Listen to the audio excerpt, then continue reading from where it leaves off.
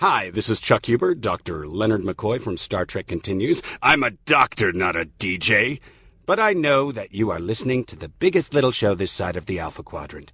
It's the Trek Geeks Podcast with Bill Smith and Dan Davidson.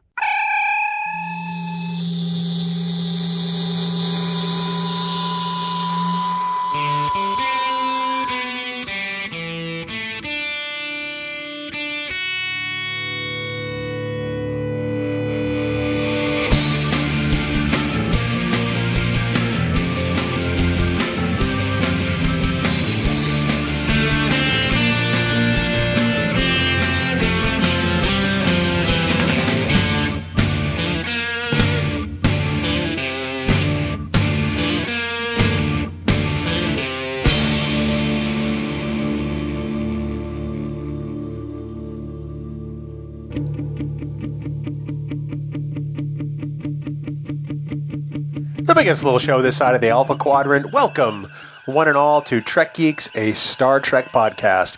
This is episode number 53, and we are so glad you've joined us.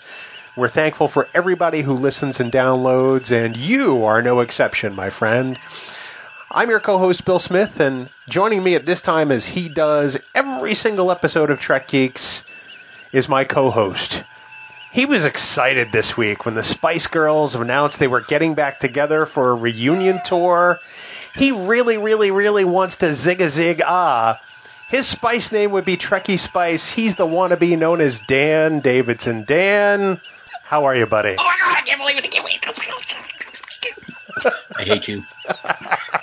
Can I tell you that I remember when we worked together 20 years ago? Yeah.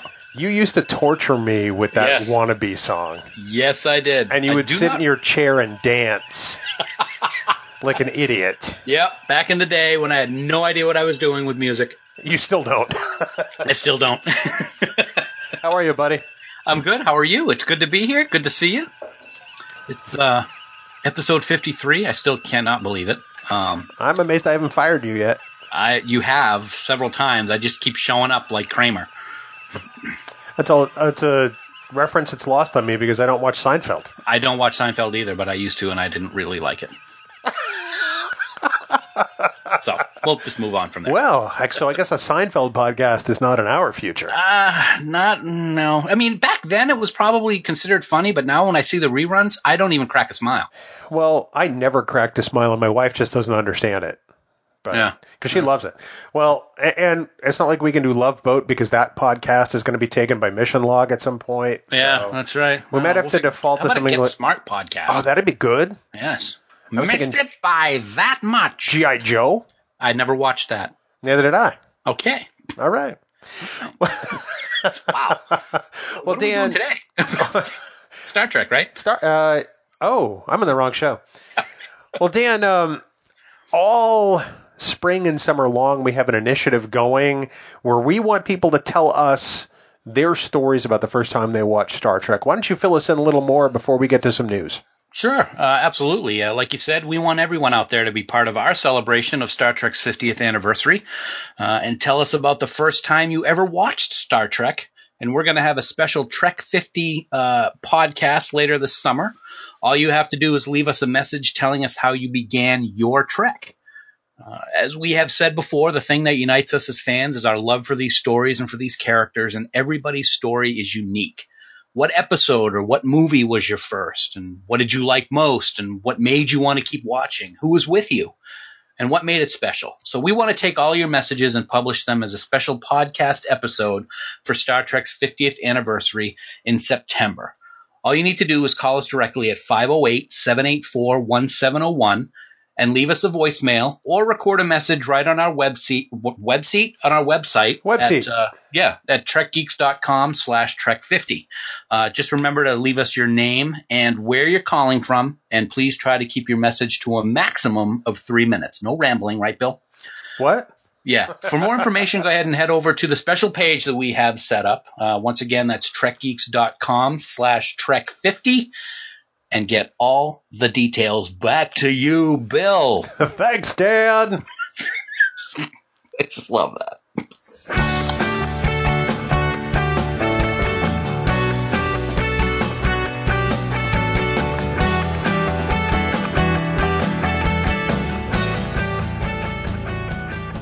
Bill, let's talk some news here on episode 53. First of all, I have got to welcome you back to the East Coast, my friend, because you were doing some pretty special stuff last week.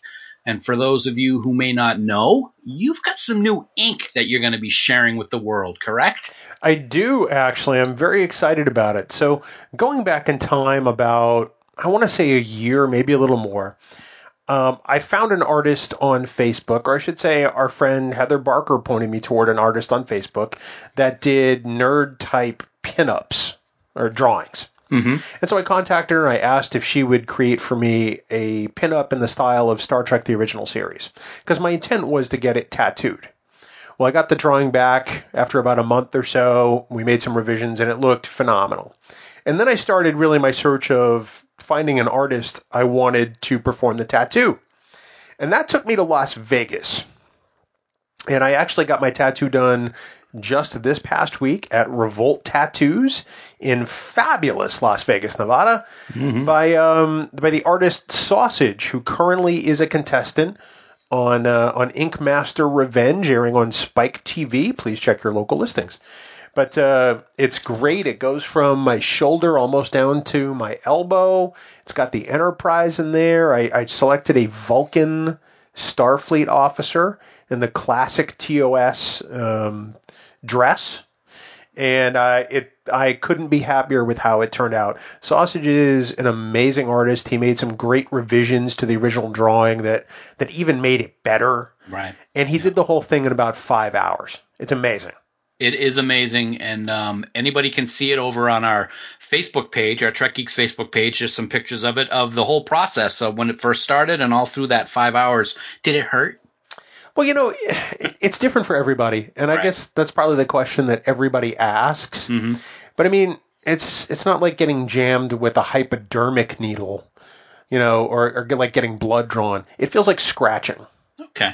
There are parts that are more tender than others on your skin, and at times those may hurt a little more. But overall, it really just feels like scratching the whole time. It didn't really hurt me at all. Well, it looks awesome, and I'm very happy to say that you actually asked for my opinion while you were putting this whole thing together. I remember one day you said, hey, do you think she would look better holding a phaser or holding a communicator? And I said phaser, and boom, you got a phaser. Yeah, in fact, I thought communicator at first because I figured, Starfleet exploration. Yeah. At first I thought maybe tricorder, but that kind of looked a little too clunky in her hand in the tattoo. But she's sort of riding the saucer section of the Enterprise, and she's got phaser in hand, and it came out perfect. It came out remarkable. It came out so well that I'm actually starting to think about things on my side. I think that's phenomenal. The key really is to find the right artist. Right. Whether you decide to do it locally or fly across the country like I did, because my wife and I love Las Vegas. We can always, kill a weekend there and be very happy. Right. Kind of like we did. But the key is finding an artist that is going to represent the piece you want and have the skill level to execute it the way you want it. Yeah. Well, it looks awesome. I can't wait for all the folks in Vegas to see it because it will be a very big discussion point, I'm thinking, several nights while we're sitting around relaxing after a long day of conventioning. I think you're probably right. Speaking of people... Yes. Looking at more news, we'd like to announce the contest winners from our Disruptor Beam poster giveaway. Okay. How does that sound? It sounds great. As you folks may know, we had a contest going for about 6 weeks or so, and all you needed to do was start playing timelines and join our fleet in the game. Several people did. I think we had about 20 people who actually ended up joining the fleet and then telling us what their character name was in the game or their ID on our Facebook page. And we went through and we put those all out and we randomly chose 2 winners. So, Bill, do you want to do the honors or would you like me to tell everybody who won? You can do the honors. All right. Well, our first winner, we want to congratulate Billy Tovex. He is the winner of poster number 1. And poster number 2 is going to Trey Womack. We are both very, very happy to send these down to these guys. They are listeners. They had some great things to say to us when I contacted them to let them know that they had won these posters. And we hope that you enjoy them very much. They are beautiful works of art. They really are. The artist Kat Staggs did an amazing job with this exclusive print for Disruptor Beam. I think it's phenomenal. As soon as I have wall space, I'm going to put mine up. Yeah, I actually have thought about the idea of having that framed and then all of our album covers for the podcast to be surrounding it. Oh, that'd be cool. So yeah, I just need to get a big enough wall and permission from my wife. That's really the key. It is, yeah. Well, we'll get those posters out to Billy and Trey this week. And guys, we truly hope you enjoy them. Send us photos when you hang them up. We'll definitely put them on the Trek Geeks Facebook page, and we'd love to see them. So, Dan, a couple of weeks ago, you and I and our beautiful brides actually took a trip into the hub of New England. Yeah. And we saw the amazing Star Trek The Ultimate Voyage concert, didn't we? We did. It was everything I think that both of us hoped it would be. It was an interesting drive down, not the best of weather, even though it was supposed to be nice that day, if I remember correctly, but it kind of snowed the entire trip down. Got down there, had a great dinner, and then we went over to the Wang Center and sat there in that front row, mezzanine level, and watched an amazing performance by the Czechoslovakian Symphony, I believe, is what the band that did it. It was really something. I was really impressed by how well the musical selections they made went with the video that they showed, because there was a video piece throughout the whole thing. Yeah. And it wasn't always the right music for the right scene. They kind of did some mashups and some mix-ups, and that was really great. But there were some that were the actual scene music that were phenomenal live. Yes. It's so phenomenal that you forgot that it was actually a live orchestra playing, because it was so perfect to what we were watching on screen. We can tell everybody one of the examples was the fight scene in Amok Time. Yeah. Between Spock and Kirk, that famous music that's played. It was awesome how amazing it was to be listening to it and not realizing at times that like I said, you were listening to a real orchestra instead of just the track on a DVD or something like that. I got goosebumps when I heard that, because, I mean, we've heard that music for decades. It's appeared in other things like The Cable Guy with Jim Carrey and Ben Stiller, and it's just become such a part of pop culture. Right. And to hear it live, it was like, oh, wow. Oh, my God, this is cool. Yeah, it was very cool. One of the things I found really interesting is you hear these the soundtracks to all the movies and the TV series, and you hear all the instruments, and you think you've got a massive amount of people in this orchestra. There weren't that many people there. I think there were, maybe 25 in that orchestra? I think that's probably about right. It sounded like there were 100 because the acoustics and everything that was done. It was anybody who is in an area where the Ultimate Voyage is going to be over the course of this year, do yourself a favor, make the time to go see this. You will not be disappointed at all. You know, it's kind of like comfort food for Star Trek fans. Because, I mean, we've grown up with this music and watching these shows over the years. Whether you came in on original series or Voyager or Deep Space Nine or Next Gen or even Enterprise, you know, it doesn't matter. You'll go, you'll have a great time. When you're done, you're going to be smiling from ear to ear like we were, because we were kind of nutty. Yeah, we are. But more importantly, our wives had a great time too. They did. They enjoyed it very much, and I am not afraid to say there were a couple performances where I got teary-eyed. It was such a powerful show. I really thought it was great. The Leonard Nimoy, I don't want to say tribute because it wasn't really a tribute, but you knew that there was one special section that was dedicated to him. Was awesome. It was just awesome. Yeah. Well, then the whole Inner Light suite, which was when wonderful. That girl started playing that flute by herself in the solo, oh man. So if you have the chance to see it and you haven't booked tickets yet, we can't recommend it highly enough. You're going to love it, simply just because it is Star Trek at the end of the day. Mm-hmm.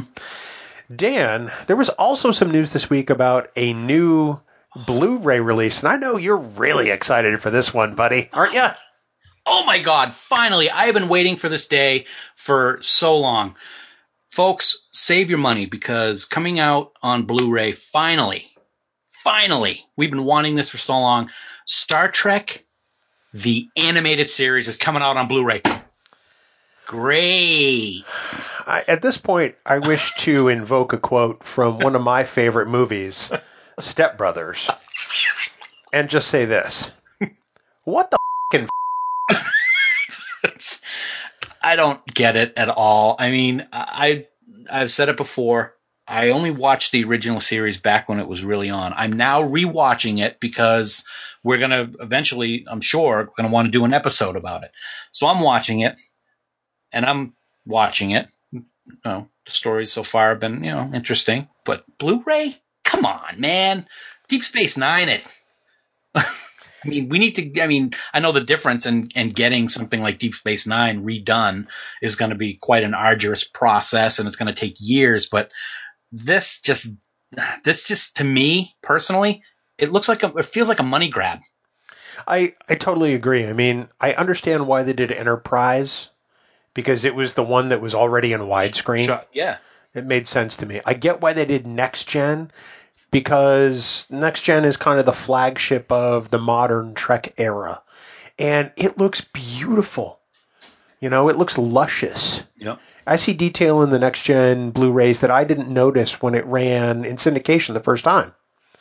But the animated series, so we're going to take animation that was done in the 70s, and it's not like you can improve the quality on that vastly, and it's already on DVD. Yeah. I don't get it. And the animation is not, so much of the animation isn't really animation. It's something stationary and the camera is moving. The animation isn't actually happening. Oh, well. No. Well, I tell you what, we're going to buy a copy of this for James Kerwin and send it to him when it comes out. I think I'm going to pre-order it right now. I'll be right there. Right there. Oh, man. Yeah, it's a bit of a disappointment for all of us Niners. But it makes me think that DS9 on Blu-ray will never, ever happen. Yeah, and that's too bad. I wish that they could do something, not that they have to with Deep Space Nine because the special effects were great, but I remember when they redid TOS special effects and then they put that out on Blu-ray. Just unbelievable. Mike Okuda and his team did such a great job with that. And remember, they did it for HD DVD first before that platform failed because I have those. What do? They sit on your table? Well, luckily it came with a standard DVD side, so they were dual layer. But then they went back and remastered them again for Blu-ray, I think. Yeah. So yeah, I agree. I don't think we're going to ever see DS9. It really is a shame because I would definitely rebuy all of those again if it were done in Blu-ray. Yeah, me too. Oh well. Dan, our last news item this week regards a legend in the field of science fiction. And I bring up his name somewhat gingerly because I'm afraid of there being litigation. And of course, I speak of Harlan Ellison. Yep. Well, I'll take the hit for you, man, if it comes to that. It was announced just last week that City on the Edge of Forever, the audiobook, is going to be coming out this year. It has been successfully crowdfunded. And it's going to be, the interesting thing is it's going to be Harlan Ellison's original teleplay, which was not anything like the episode that aired. And one of the voices that will be doing the reading will be the next generation's own LeVar Burton. So that's pretty interesting. It really is. I love LeVar, and I think he's a great addition to that project. A couple of years ago, Harlan was at the at STLV, I think, signing copies of the book of that same version. Mm-hmm. And, I mean, he signed for free, from what I understand, for as long as people wanted him to. I mean, he truly was, appearing as a fan. Right. For fans, and I thought that was great. Yeah. So I'm sure this will be interesting. I don't. I'm so tied to the Star Trek version of City on the Edge that I don't know how I'm going to feel about this version. Do you know what I mean? I'll be perfectly honest with you. I don't really have any intention of picking this up, to be honest. I will read the reviews and I'll talk to people who have listened to it and get their thoughts on it, but it's not something that makes me want to go out and buy. I'm not a big audiobook fan per se. And like you said, City on the Edge of Forever, we've talked about how it's a great episode. It's not pure Star Trek, but it's a great episode. And I don't want to have that taken away in any way by reading or listening to a completely different version of that story. I kind of feel the same way. You know, they made the changes to Harlan's script to make it fit a television episode better. And I'm sure it's a great story, and I'm kind of on the fence as to whether I'll, buy the audiobook or not. I'm a little surprised I'm not as gung-ho for this as maybe I ought to be. Yeah. I'm more gung-ho for the regular novels that came out a few years ago. A trilogy came out, I believe it was called Crucible, and it was a story about what would have happened after City on the Edge of Forever if McCoy had stayed there and they hadn't taken him back to the regular time. And it also is what happens in the regular timeline, and they're kind of cross-connected. It's very, very good story, and I'm more excited about rereading that, I think, than by listening to this.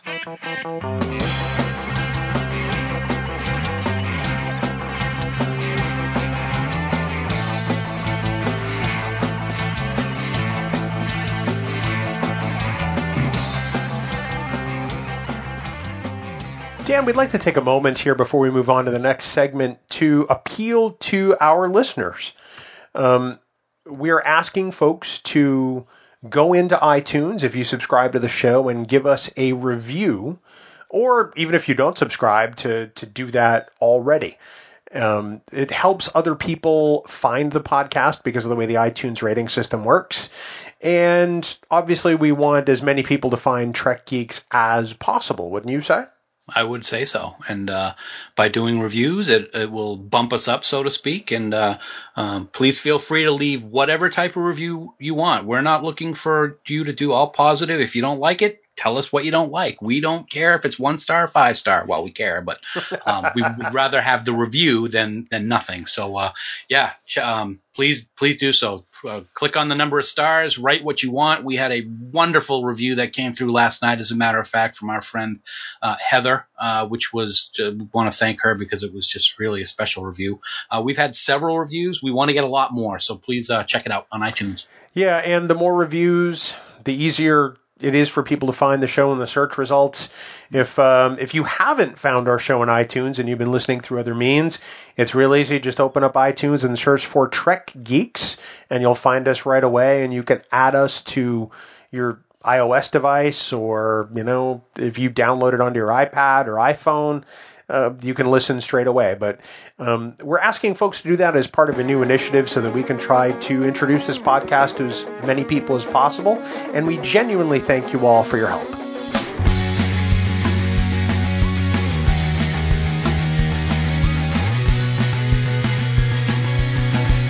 Dan, let's talk about one of Star Trek's finest hours today. What do you think?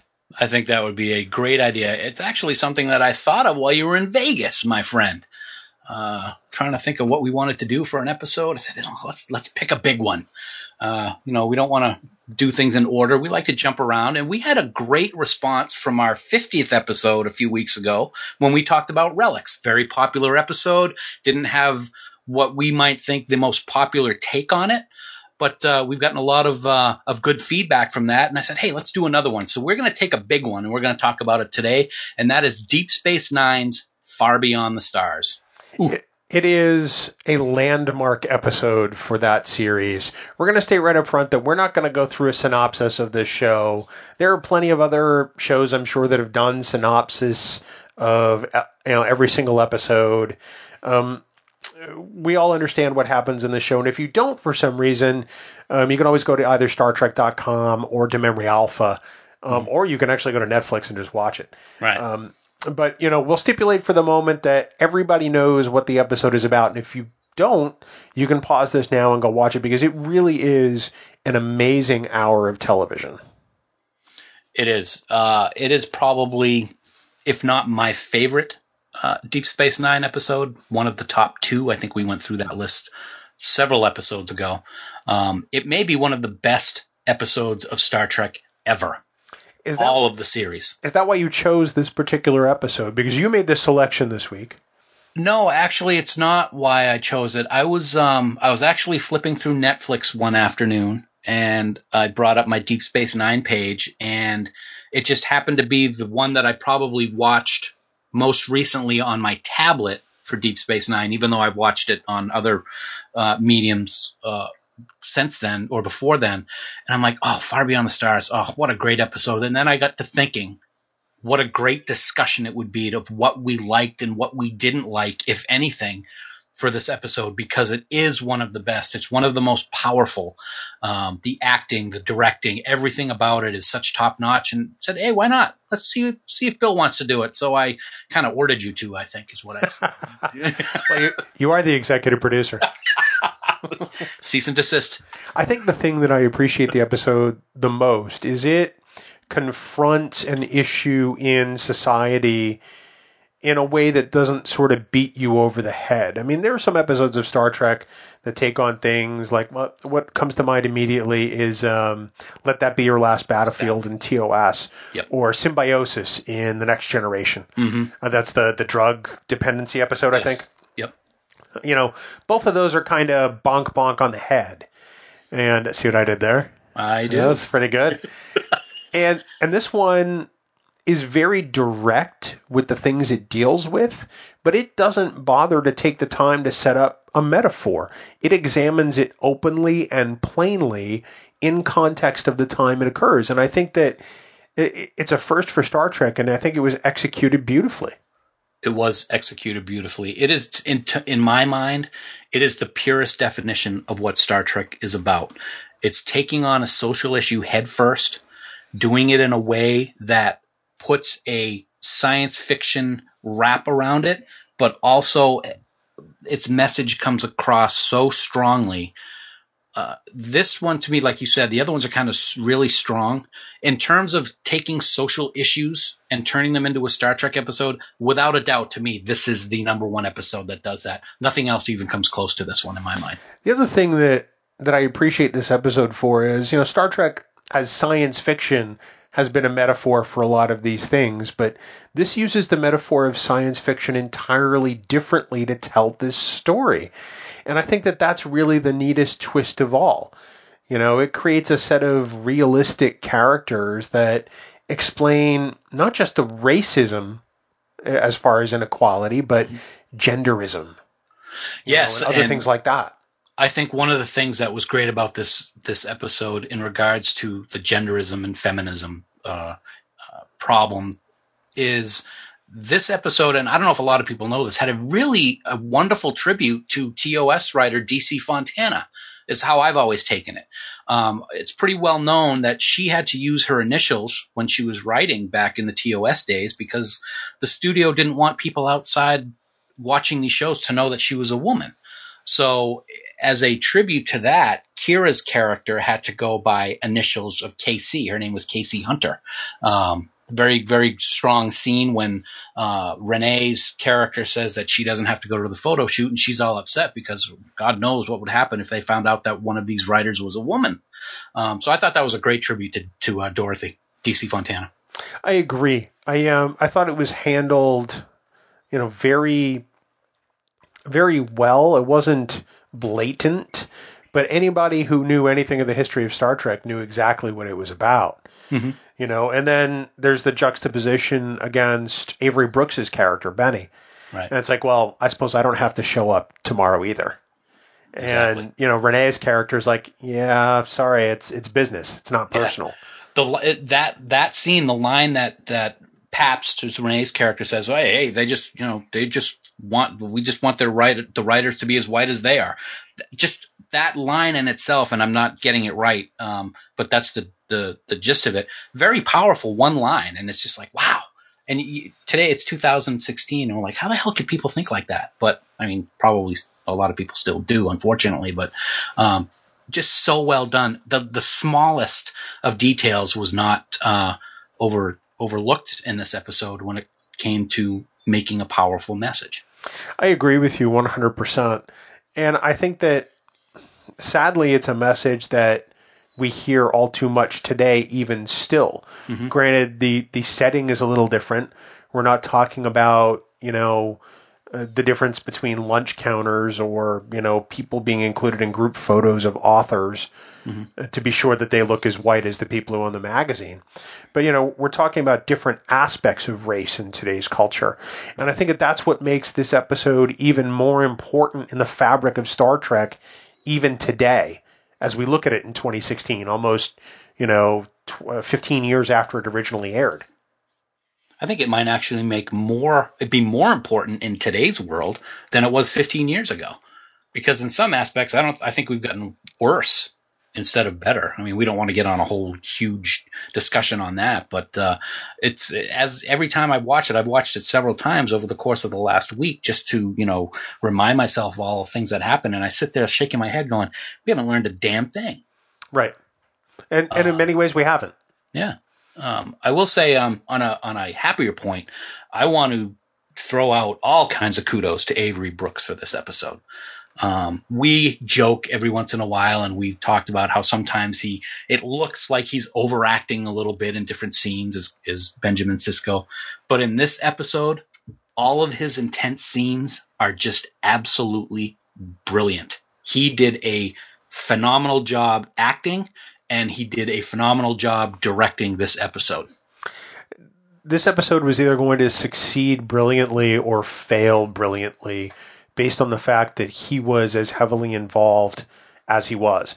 Mm-hmm. And if the script had been just a little bit weaker, I don't think this episode would have worked. But I think that Avery was able to tie everything together beautifully. It's like you mentioned a second ago, the criticism that some people have on Avery Brooks that he overacts to some extent. And that's one that's never really set well with me, because I think that with Avery, what you're seeing is not necessarily overacting like Shatner per se, but you're seeing the passion that drives both him and Benjamin Sisko. Mm-hmm. And in this episode in particular, when you get to that scene toward the end, where he's poking his own head and says it's real, and says it over and over, there are tears starting to stream down his face. Yep. And I can't watch that and not be affected. If he were just overacting, I wouldn't have that feeling. But it's so visceral and it's so human that I can't help but be impacted by it. I agree. And what I find interesting when you brought that up, when I was watching it, the last time I watched that scene, and I was concentrating on seeing if the camera moved away from him at any time, and it never did. So that entire scene, all that raw emotion, the tears, they're all real. That it's real. But that in sometimes, they use makeup or whatnot to make tears look like they're there. But he was able to really, dig down and those emotions came through loud and clear. And I thought it was done perfectly. That may be my favorite scene ever in Deep Space Nine is Avery Brooks' final scene of that episode. I think part of the reason I feel so tied to Sisko and I have such affection for Sisko is the fact that he's not stoic like Kirk or Picard. There are things that affect him. There are things with which he feels passion, and he demonstrates his vulnerability probably more so than any other captain. And I think that's why I feel so fond of Benjamin Sisko, because he's probably more human than any captain we've seen up to this point. Right. And I don't know that anybody else could have played Sisko that way, that effectively, other than Avery Brooks. It's a shame. It's a crying shame that he was not nominated for an Emmy for that episode. Absolutely. This is kind of a joke question, but one of the things with Avery Brooks that I've always loved with Deep Space Nine is once he shaved his head and looked more like Hawk from Spencer for Hire, he really seemed to take off with the character. Do you think this episode would have worked if he had the old Commander Sisko look? Wow, I don't think it would have. That's a great question.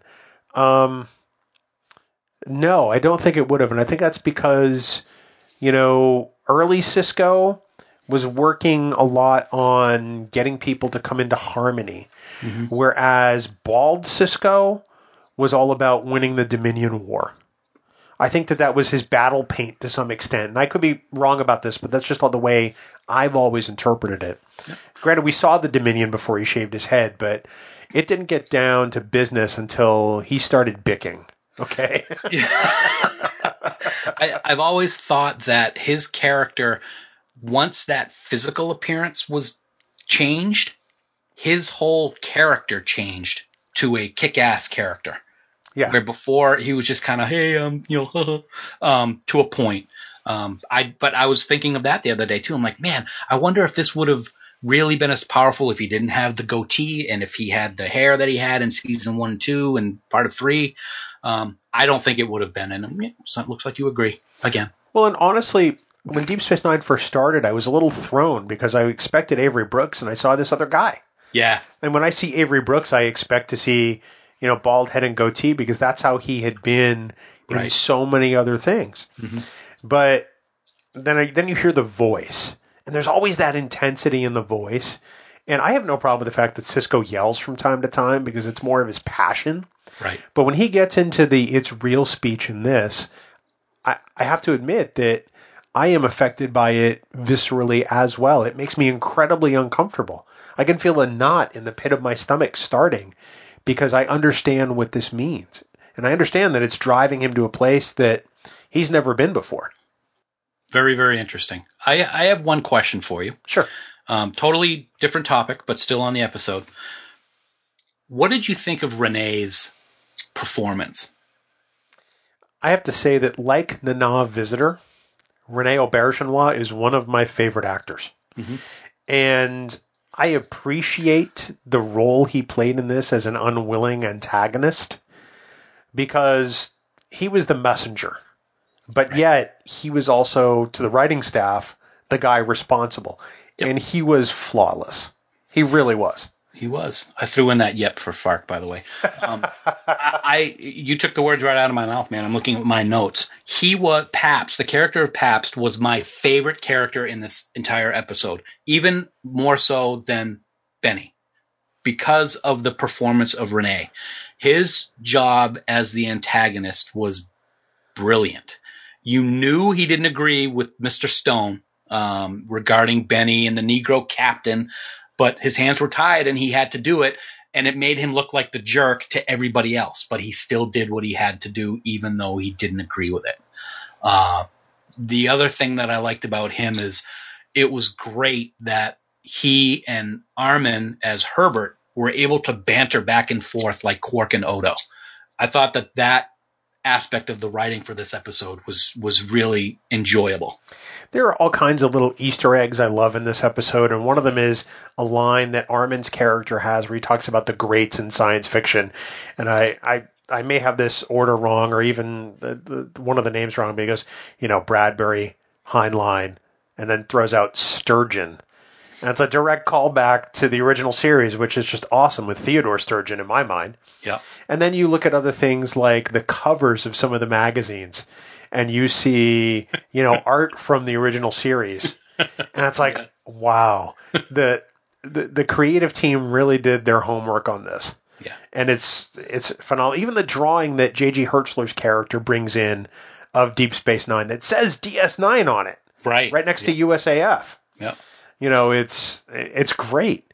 They found a way to make it all real to a point where you didn't know which was the dream. Right.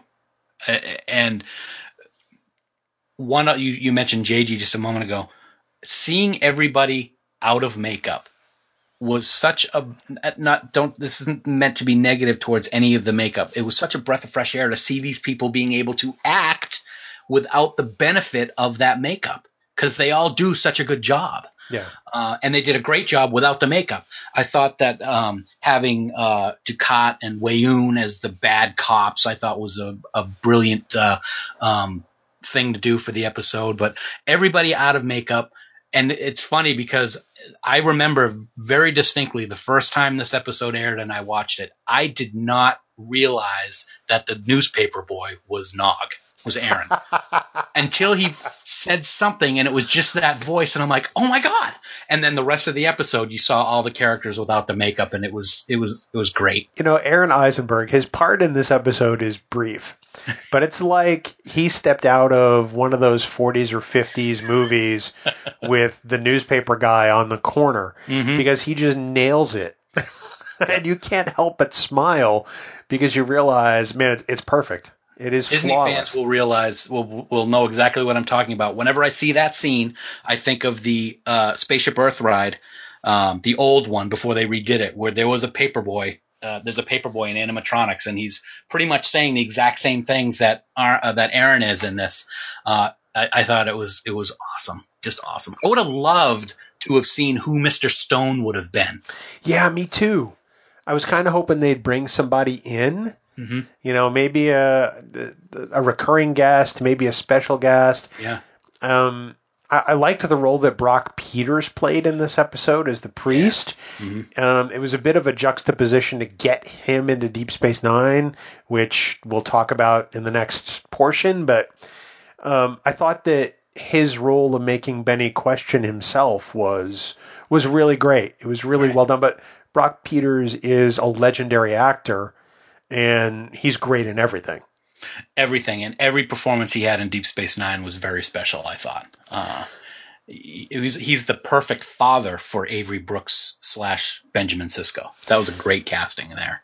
Well, since we've sort of trended that way, why don't we talk a little bit about the things that we didn't really dislike about this episode, but, maybe weren't as resoundingly successful for us as the other things we mentioned. Okay. Because there's really nothing to dislike about this episode. I agree. There really isn't. I would say that the only problem that I have with this episode, and this is just a personal thing, is the subject matter. It's disgusting. Yeah. It's unfortunate, and it's ridiculous that this prejudice and bigotry is out there and has been out there for as long as it has been, and we don't seem to be making any headway. So that you talked a little while ago about you feel a little uncomfortable watching that final scene with Benny having his nervous breakdown. This whole episode makes me feel a little uncomfortable, especially when we see how it affects people and how much it affects them and how those effects kind of tendril out. Perfect example is Jake's character in this vision.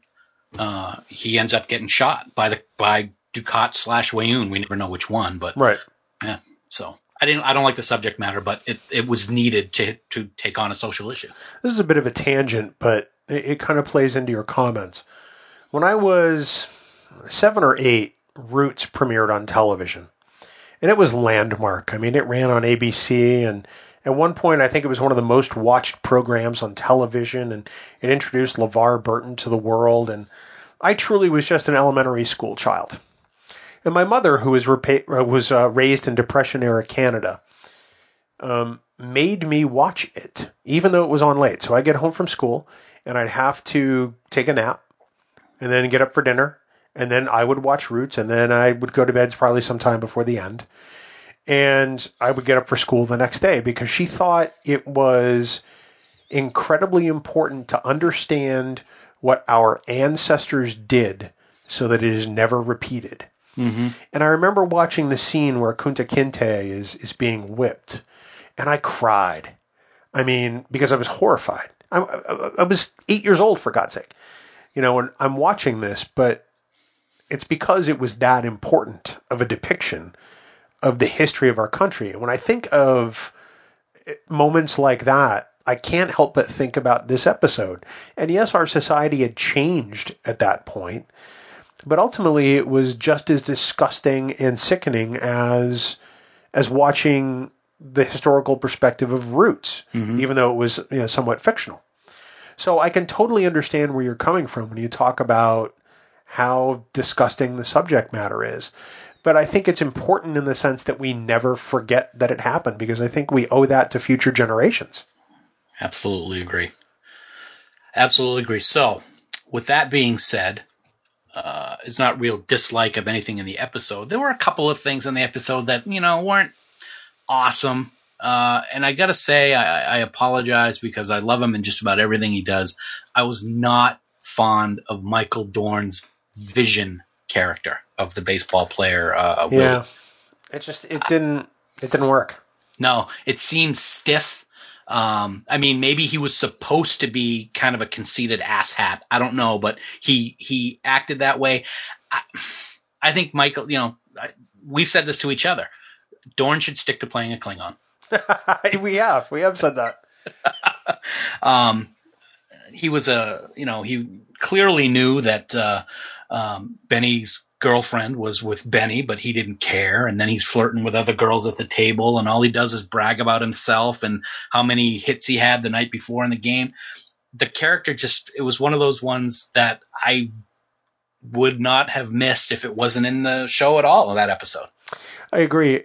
I don't think this is the case, but it seems like a character that was probably added last minute or toward the end in a draft. I have nothing to back that up, but that's just the way it strikes me. Michael Dorn is a wonderful actor. Absolutely. I just don't think this character is fully formed. Mm-hmm. He doesn't pull off the obnoxious Jock Lothario the way that I would expect that character to be. And a perfect example of what we're talking about is when it's the Vision, and every once in a while, Benny he sees Kira with her nose ridges and her uniform. There's the one scene in the diner where a hand is on Benny's shoulder and it's a Klingon glove, and the camera looks up and it's Dorn as the Klingon. You see the game? I mean, it's just like the Klingon, and that worked. Nothing else did with that character. Yeah. No, I have to agree with you. I think that every other, translation of somebody who portrays an alien, becoming human in this episode worked really well. Even Terry Farrell's character, as the unfortunately stereotyped ditzy secretary, worked. But she nailed the stereotype. Nailed it, absolutely. And I don't think that Dorn did in this episode. Now, again, that's a minor quibble in a masterpiece of an episode. Mm-hmm. But it was enough to take me out of the episode when that character was on. I can't say it's all Dorn, because I think part of it is the writing of that character. I just don't think it's solid. There's one part of Dorn's character in this episode that I actually did like, and it was another unfortunate line that was said. He was sitting there at the table, and he's kind of leaning back, and Cassidy's Vision character is asking why he doesn't live up in the rich part of the town. And he goes, they can barely take it for me playing alongside them. They'll never let me live next to him. Great line, very well delivered by Dorn. But like you said, it's the writing, I think, for that character, which was off. Well, that's one piece of the writing that lets the character drop that, machismo of sorts. Absolutely, yeah. And it lets him get real. I think that if there had been more moments like that for Michael Dorn's character, I think we'd probably be having a different discussion today. Right. The other thing that I would say I didn't dislike, but it wasn't one of my most loved things, is I thought that Julian's Vision character was a completely wasted character. He sat there with that long cigarette and had a couple comments here and there. Didn't really have much to do. No. Yeah. And it's too bad, because he's such a great actor, and his Bashir character is so well done. It was just unfortunate. But, of course, you've got all of these people crammed into one office. It's sort of like the movies.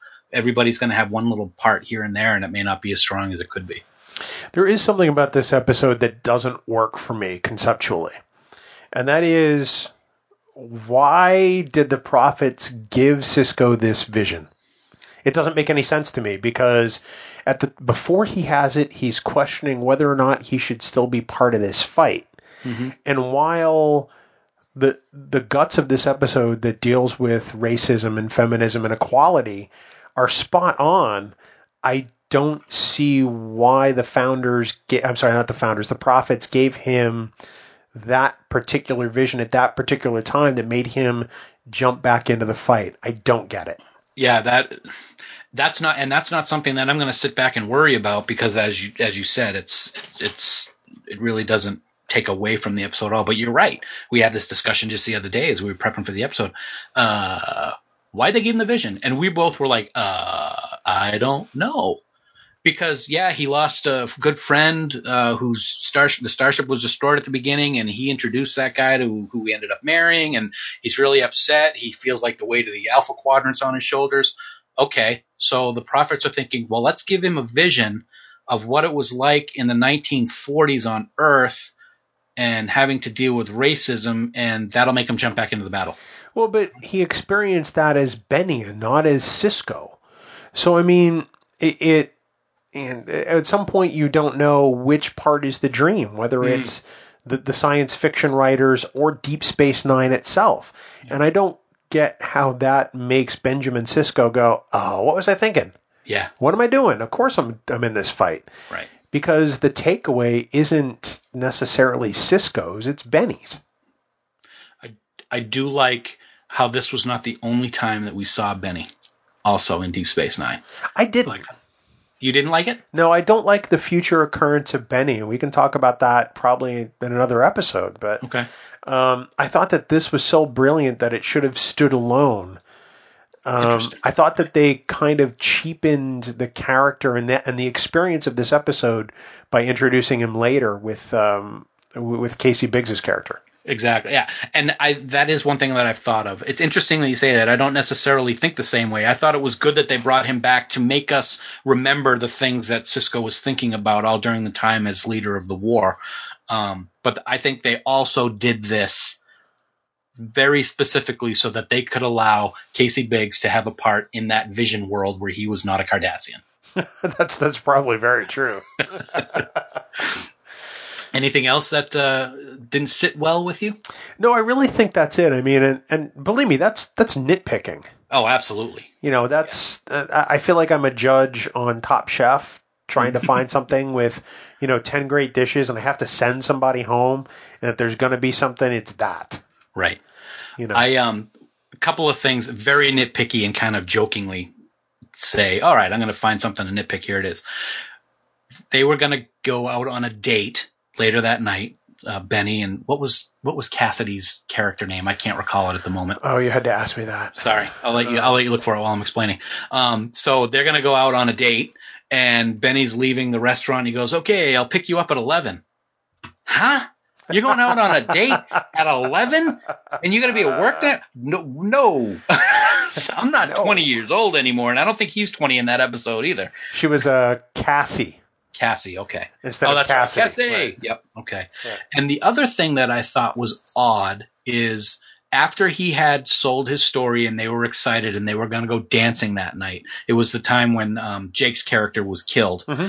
It comes back from a commercial and there's a whole bunch of traffic in front of this dancing theater and there's a trumpeter outside and everybody's, happy. And it looks like they're just meeting outside that dance theater. And then they walk away from it. It's like they never went dancing. That's something that I never got. Well, maybe they did. Maybe they didn't, sir. It's just one of those things that strikes me as odd every time I see it. You strike me as odd every time I see you. Wow, I knew that was coming. I just let myself right into that one. Wow. Okay. So I think we're both in agreement that this is one of, if not the finest hour of Star Trek. It's definitely up there for me. I don't know if it's my number one of all time, but I would have to give some thought about others I think that surpass it. Mm-hmm. It is either number one or number two favorite all time Deep Space Nine episode. I don't really know which one I would put because they're so up there. It's Only a Paper Moon is the other one. Really? The Nog story? No, I'm sorry. It's a fake. Sorry. In the Pale Moonlight. Yeah, Pale Moonlight. Sorry. Those are my top two, I think. But in terms of best Trek, one of the best. But in terms of taking an issue and tackling it head on, this is the best example of that in Star Trek, I think. What other episodes do you think hang with it or compete with it across Star Trek? Well, we talked about it a little bit. Let That Be Your Last Battlefield is one that takes that racism head on. Symbiosis, also the episode with the race where Riker falls in love with one of the inhabitants of the planet, and they're neither male nor female, but she's got female tendencies. Right. I think that's another one. It's very strong and very well done. But I just think that this one sets the bar in terms of story and acting that all the other ones have to catch up to. Wow. I'm sure there are a couple Voyager ones as well. I just can't think of any at the moment. Yeah, I'm sure there are, because there are some fine episodes somewhere in Voyager, right? Wow. Did I say that out loud? Goodness gracious. You're going to get yourself in trouble there, son. I know all the Voyager fans are really going to hate me for that. Okay, so to clarify, I've tried to watch Voyager in its completion 3 or 4 times. I've failed every time, and I bail at roughly the same point every time. When Neelix is getting his lungs taken out, and he goes... I wish you all could have seen Dan just then. But that happens early on. I mean, I usually bail like toward the end of season 5. You know, when it's deep into the Doctor and 7 of 9 show. I will say, we're getting on a way big tangent right now, but just very quickly, I will say that Voyager, as with all of the incarnations of Trek, really picks up steam after season 3. Seasons 4, 5, 6, and 7 usually are where their best moments shine, but with Voyager, it seems to be an up and down on those seasons. Yeah. There are some great ones, and there are some really not great ones.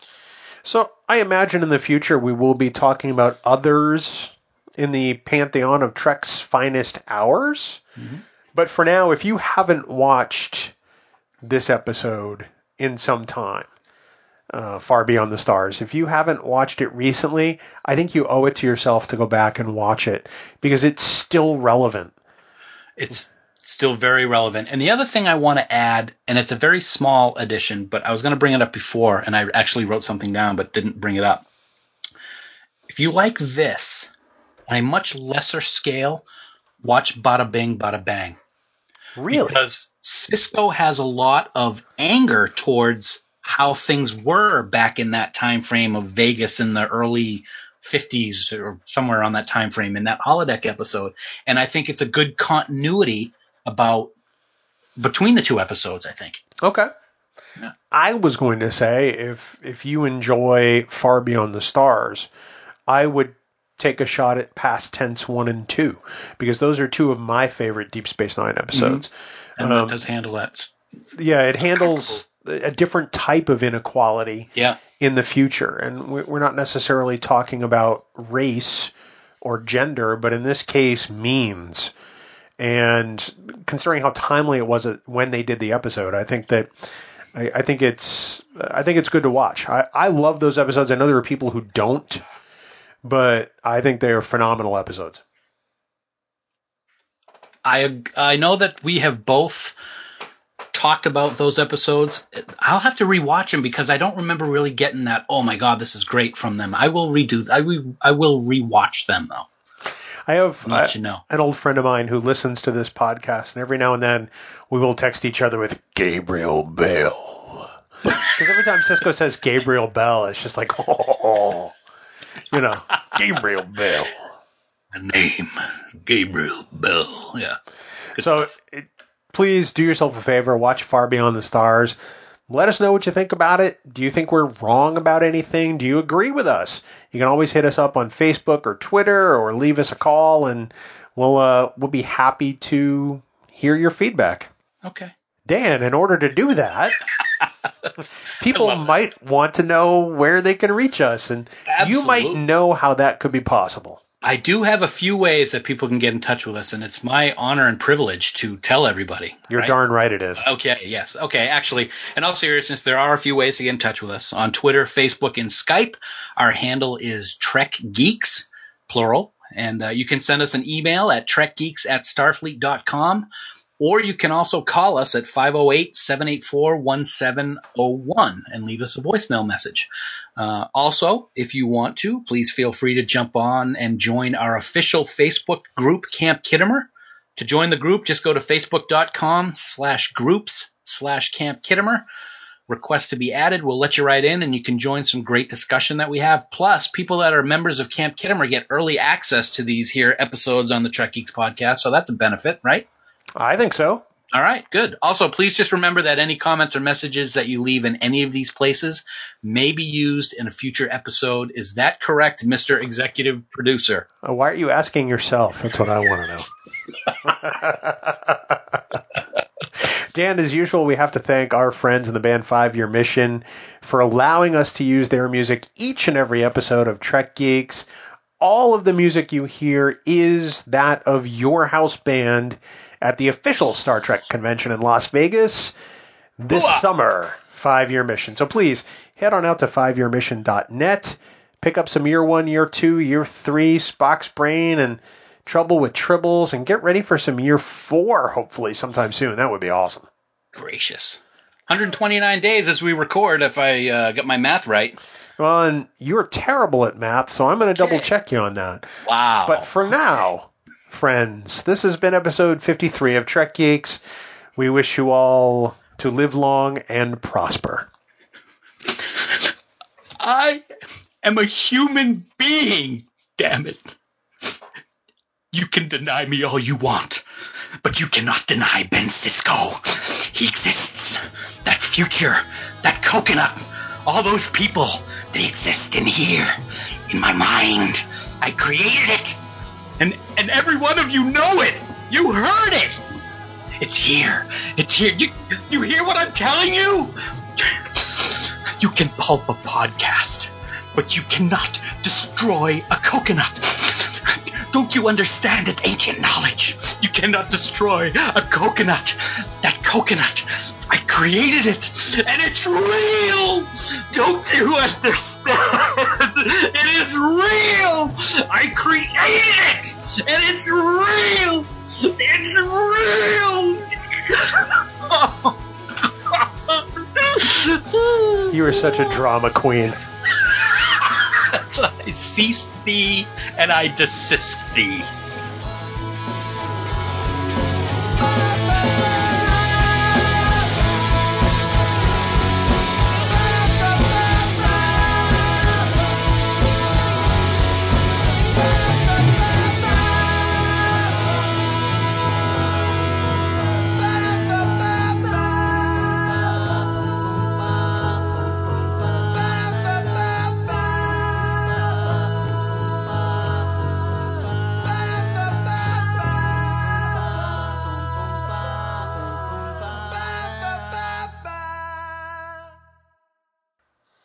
Yeah, I don't want that. Speakers. I'm going to write your intro. There we go. Oh, the better? It's all good now. Hi, bud. That's hi. I can see you, but you can't see me. I'm going to take a moment to write your intro if you decide you're going to blather on. Wow. Do you want me to blather while you're typing? Sure, if you like. All right. Well, this was a pretty melancholy, not really much to do Easter. We kind of hung out and relaxed and did not much. And then I built my Lego Dimensions time travel portal device. And it was fun. Yeah, I can't wait for that Enterprise one to come out in the fall. Even though it's not Lego, it'll be close enough. That's going to be fun. Yes. And if you're... What's that? Yes. And if you're really nice, maybe I'll bring it to your house and you can hold it and not drop it.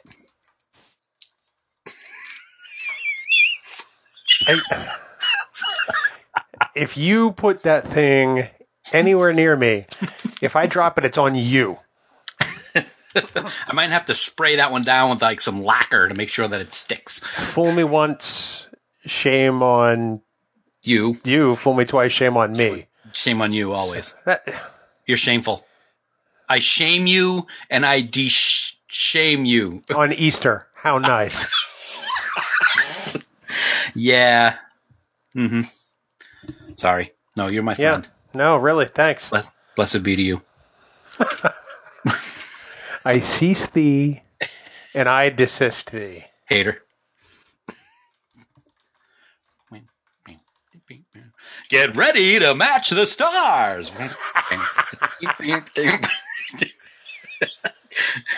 Bill Smith.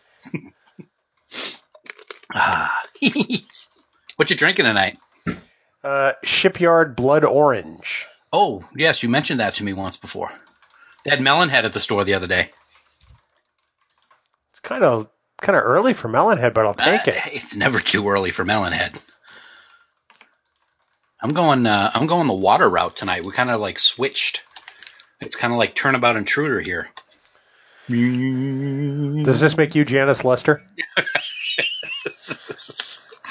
Interment will take place on Benicia.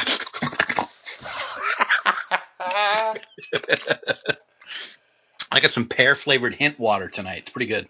It's my favorite, actually. That's great. I can tell that you're busy, so I'm just going to let go. I'm done writing your intro now. Now you're reading it. I may have been. What do you care? I do care. I care about you, sir. Okay, so let's see it, dude. Let's see it for real in person, live on screen. All right, hold on.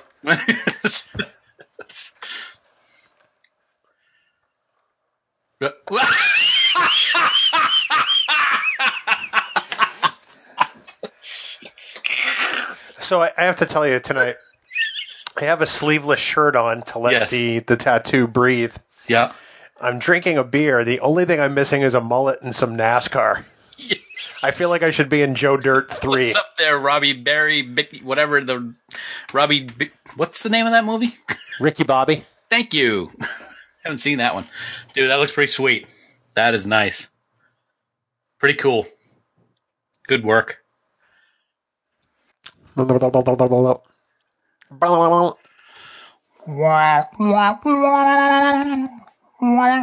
Sorry. Love, exciting and new. Come aboard. We're expecting you. Wow. I'm getting a little excited here. All right. Let's do this. I'm good.